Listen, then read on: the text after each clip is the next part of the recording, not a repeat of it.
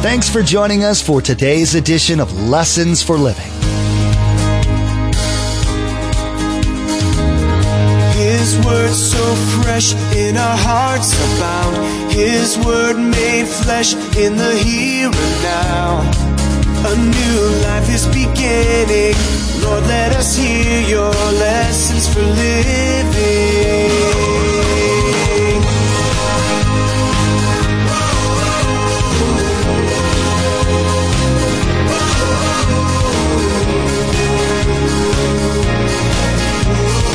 Lord, let us hear your lessons for living.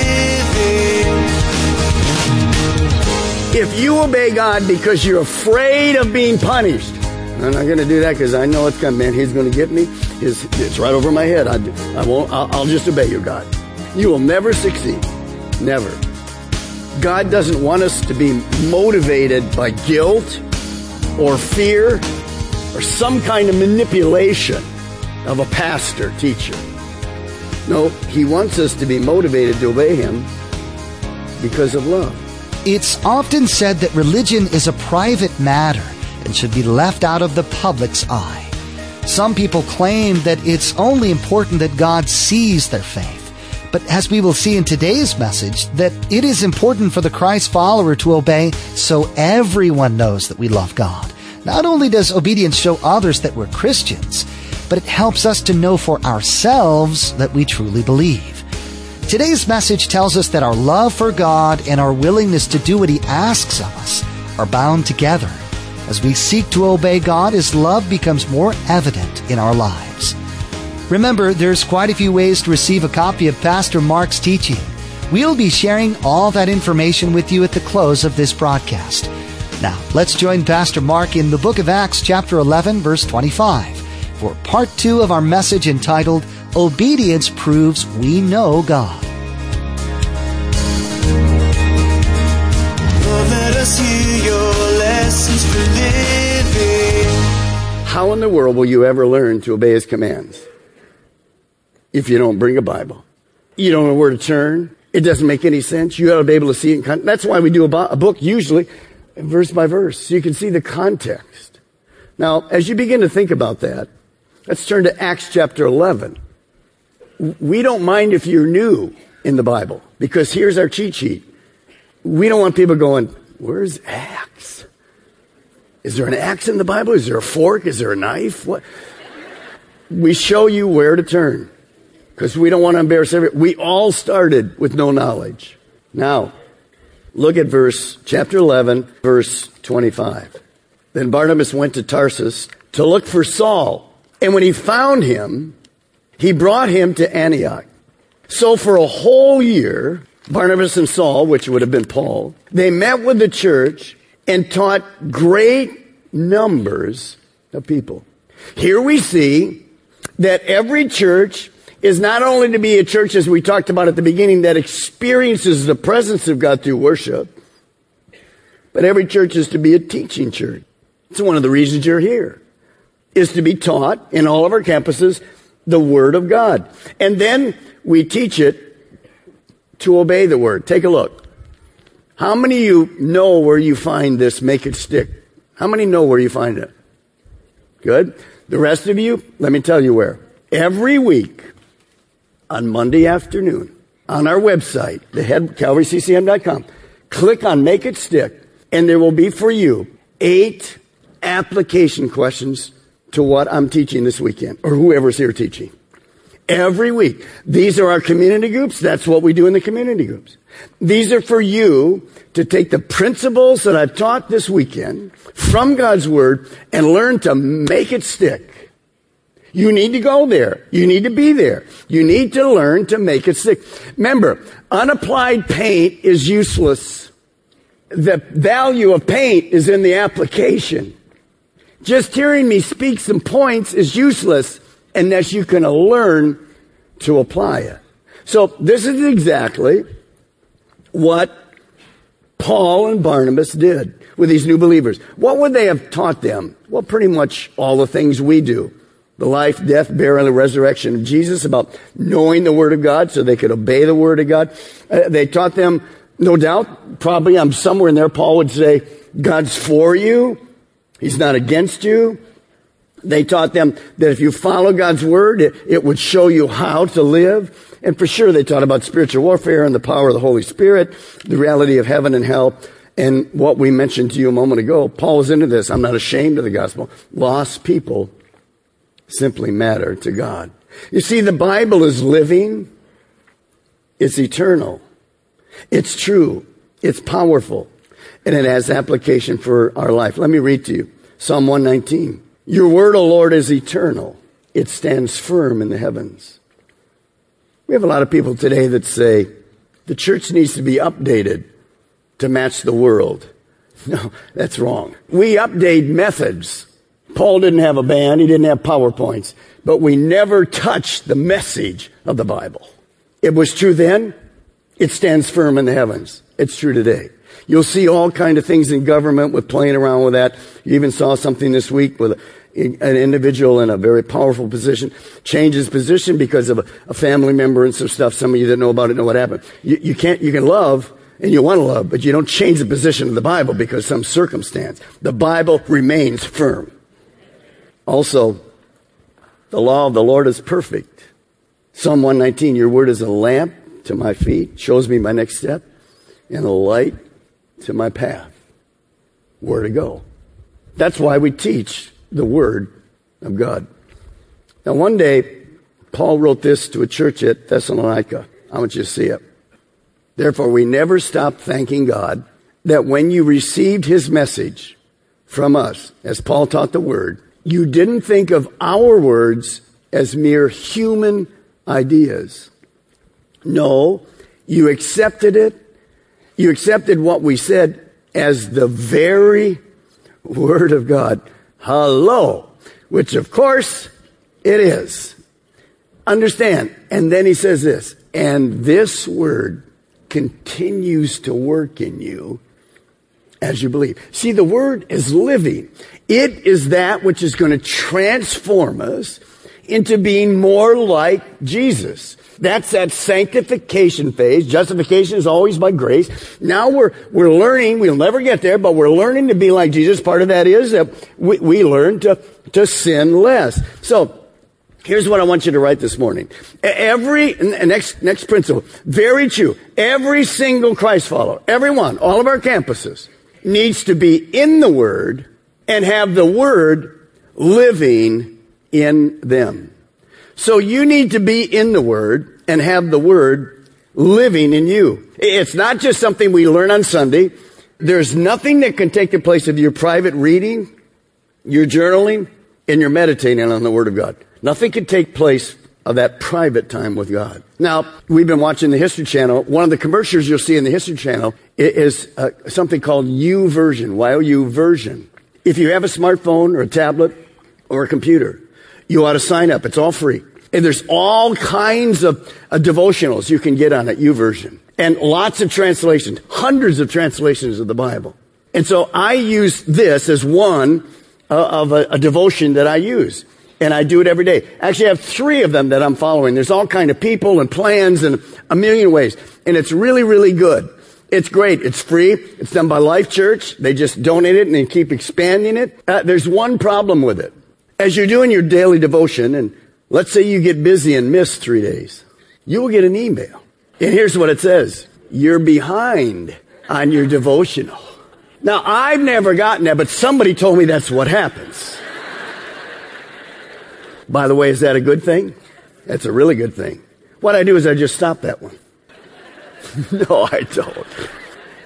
It will say, catch me up. And all it does is reverse you back 3 days so you'll finish it. Yes. Pretty smart, huh? It's like God on your smartphone. It's right in front of you. So I encourage you to get there. Now, amazingly, obedience is a personal choice. Turn with me to Romans chapter 6.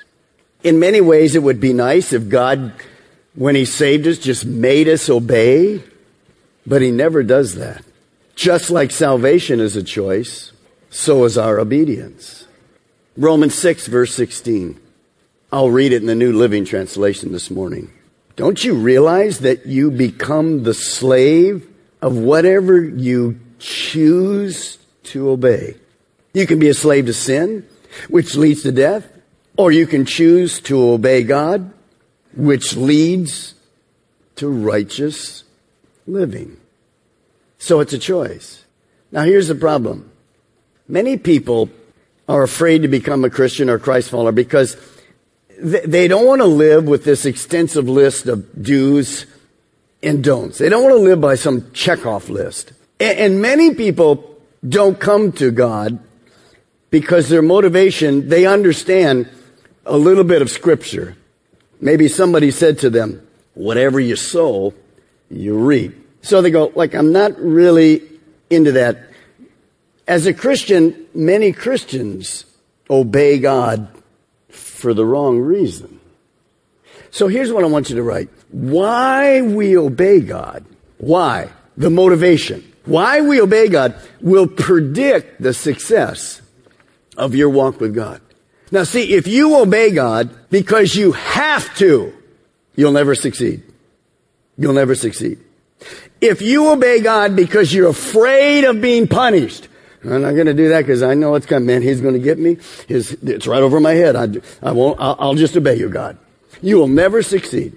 Never. God doesn't want us to be motivated by guilt or fear or some kind of manipulation of a pastor, teacher. No, he wants us to be motivated to obey him because of love. I want to give you 4 keys this morning if you write them down. Number 1, we obey because God first loved us. John writes it. We'll get to it when we get to chapter 4, 1 John 4:19. We love because he first loved us. As you know, God always is making the first move in our lives. We learned the last time we were together that even before the earth was created, God had already planned for Jesus to come to be our sacrifice. Because he knew man would make the wrong choice. He always makes the first move. When Adam sinned, who came looking for Adam? God. So obeying God should come as a natural response because he loved me first. Titus 3:5 says it like this. He saved us, not because of the righteous things we had done, but because of his mercy. He washed away our sins, giving us a new birth and new life through the Holy Spirit. I want to obey because God first loved me before I even knew him. In fact, before we knew him, his son died for us. Number 2, we obey God because we love God. That is the right motivation. We obey God because we love God. Look at Psalm 19:8. Commandments of the Lord are right, bringing joy to the heart. The commands of the Lord are clear, giving insight for living. I want you to think about this morning. Take God out of your life and what do you have? You don't have anything. You have no purpose. You have no meaning. You have no joy. You have no forgiveness. You have no direction in life. And most of all, you have no heaven. See, I love him. Why? Because his commandments are good for me. We obey God because all that God continues to do and through our lives. We could never earn, we could never repay all that God has done for us. Back in the 70s, there was an old song. How can I give thanks, enter crowds, for the things you've done for me? There's no way. Think of all that God's done for you. That's the motivation. Because we love him. For who he is, first, and all he's done for us, second. Number 3, we obey because obedience is good for us. Most of us struggle with that. Later on in this book, we'll find out that God's commandments are not grievous. They're not difficult. They're good for us. From Genesis to Revelation, we read in the Bible that God blesses and rewards obedience. He loves to bless us. He's a good gift that loves to bless his children. Obedience is good for me, and it's good for you.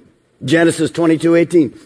And through your descendants, all the nations of the earth will be blessed because you have obeyed me. Luke 11:28, Jesus replied, but even more blessed are those who hear the word of God and put it into practice.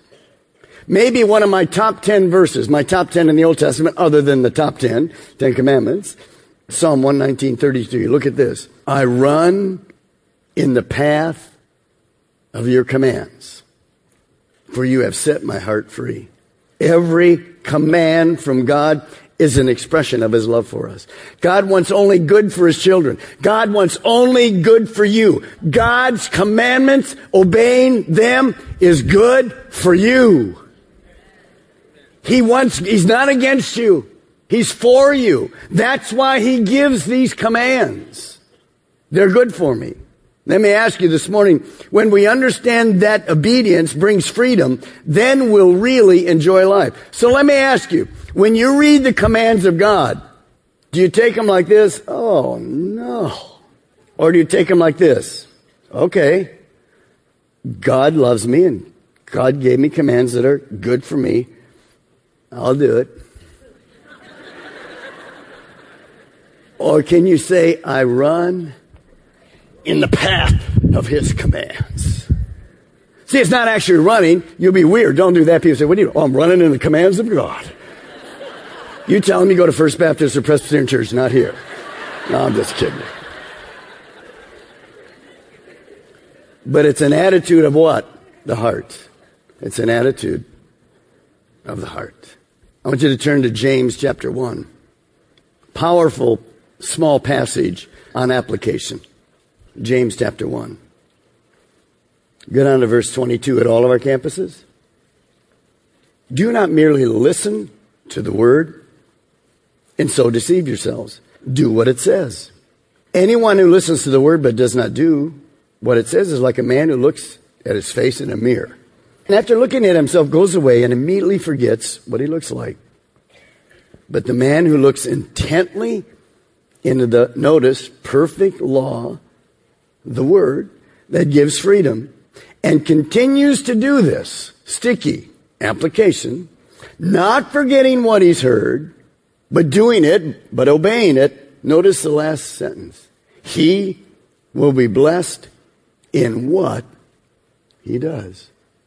See, applying and the commandments of God and doing them with the right heart, out of love, is the thing that gives us the thing called the blessed life.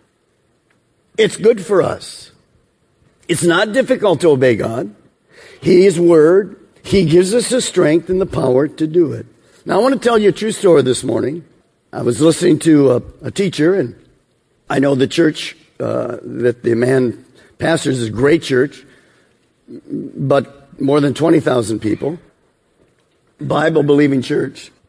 And he had been teaching one of the weeks on giving to God, your time, your talents, your abilities. And he stopped on the tithing one week and talked about tithing, that God commands us in the New Testament and the Old Testament, basically to give 10% off the top. Those of you who don't want to argue with that, then fine, just give 100%, as Paul says in Romans. Paul says in Romans, just give your body, total sacrifice to God. So that's just a starting point. It's not legalistic. If it is, as we have all told you many times in this church, don't give a dime. He's not interested in your money. You're to give cheerfully as the Lord directs you. Anyway, he'd done that. And there was a single mom trying to make life with her kids. And the next week she came back and God had spoken to her during the week. And God says, you need to trust me. So she decided she would trust God. And she would write the check. Well, she prayed, decided to obey. It was a choice. She made $1,000 or so every 2 weeks. So she was going to write her check every 2 weeks. And she wrote a check. She getting ready to write, put the church name, and was writing and getting ready to write in $100. And she heard God say to her, I want you to make the check for $120. Now, if you're the single mom, what are you saying to God? Say, what? Look, I'm already on the bridge. There's nothing under me. I'm stepping out in faith. 120. Aren't you ever satisfied with it? What would you be saying to God? No, I'm only giving 100. I'm going to give you 120. Now, some of you already have a problem with the story, because I said this. She heard God speak to her. If you think that's weird, then you know nothing of the Bible. John 10, Jesus says this, my sheep hear my voice, and they follow me. You say, Pastor Mark, I never hear God's voice. Take time and listen. Oh, he's speaking. By the way, he's been speaking for almost 45 minutes. Where? Here? Through me? I'm just the voice of God. I'm the messenger. So she wrote the check for $120. Put in the offering plate. True story. 100% true. She's walking out of the building to the back. And she's headed to her car, picked up her kid. A man that she never met before stops her outside the sanctuary. And he said, God told me to give you this. And she's thinking, so she began talking to him. He had something in his hand, and she didn't know, so she began to say, I don't know you. Who are you? You don't know me. He says this, I always carry a $100 bill or two of them in my pocket, and often at the end of a service, because he had that gift of generosity or whatever, he said God will speak to him who to give it to. And he said this morning, as you walked out, God says, give that woman your $100. And he said, but something was very strange because God said, you give the 100 out of his pocket. He took the 100. And God said, no, wait a minute. Out of your wallet, I want you to add a $20 bill to it. There's a true story. So he's going, huh? So he gives it to her and she opens it up. And what does she find? $120. Obeying God is good for you. You say, Pastor Mark, you just said that to motivate us. You're exactly right. Not to give money, but to listen and obey God. Do you know in the United States about 4% of Christians tithe? In that church, 75%. That's unheard of. You guys do good, but plenty of you, God just spoke to you. Give and it will be given to you. Serving, talents, time, money.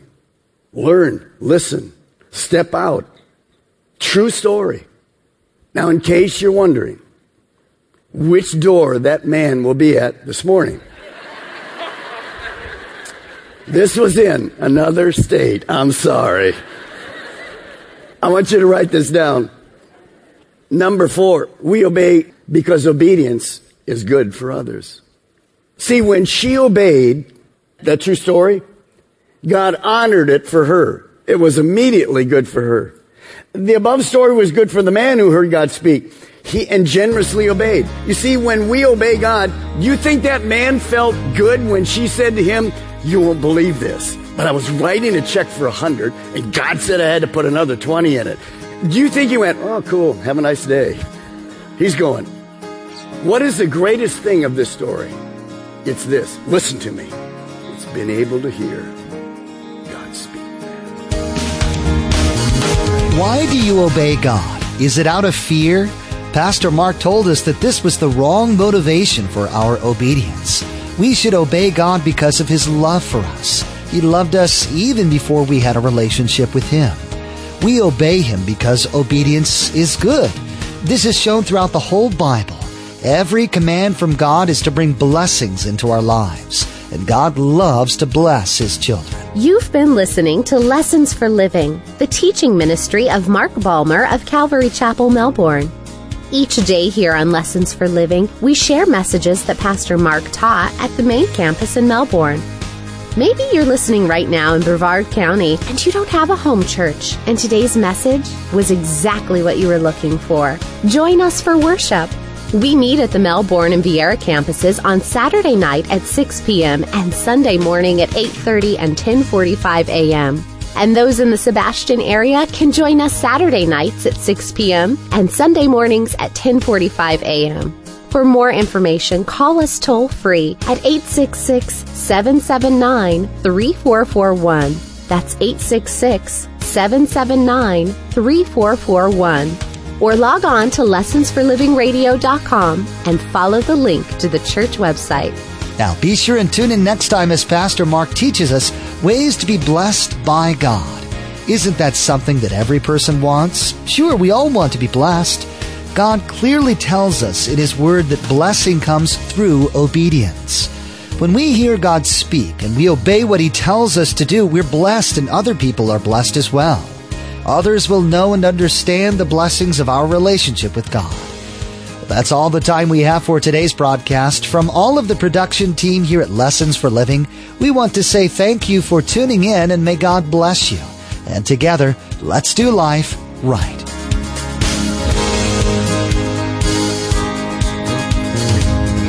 Our eyes have seen and our ears have heard His word made flesh in a hurting world. A new hope He is giving. Lord, let us hear your lessons for living.